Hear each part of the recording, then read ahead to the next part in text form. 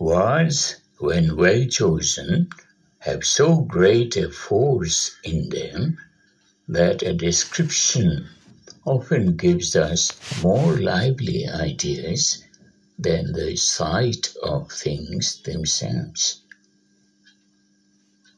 Joseph Addison.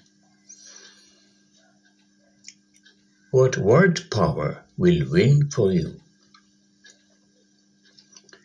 Do you want success in what you are doing? Do you really want it and the thrilling responsibility that usually goes with it? Would you like to make more money or realize some other ambition more speedily and completely?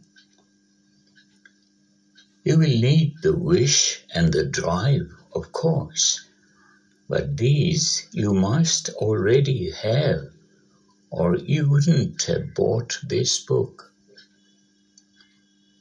The most valuable tools you can own to gain your end quickly are in this volume.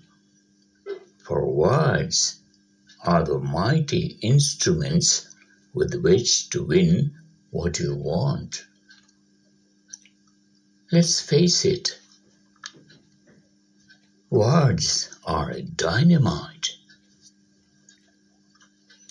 There is no way of overestimating their power, and the power they give you is almost yours for the asking.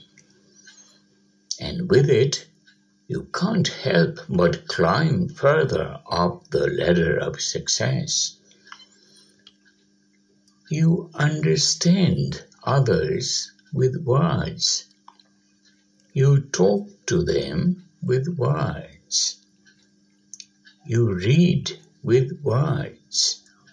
You think with words. You can't think without them. The next time you are trying to work out some problem or to come to some small or big decision, you will discover that you are merely talking to yourself in your mind.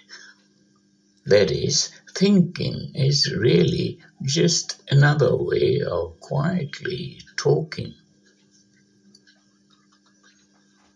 So, the more words you know, the more clearly you are able to think, and the more ideas you will invite into your mind. As the great educator John Dewey said, thought is impossible without words.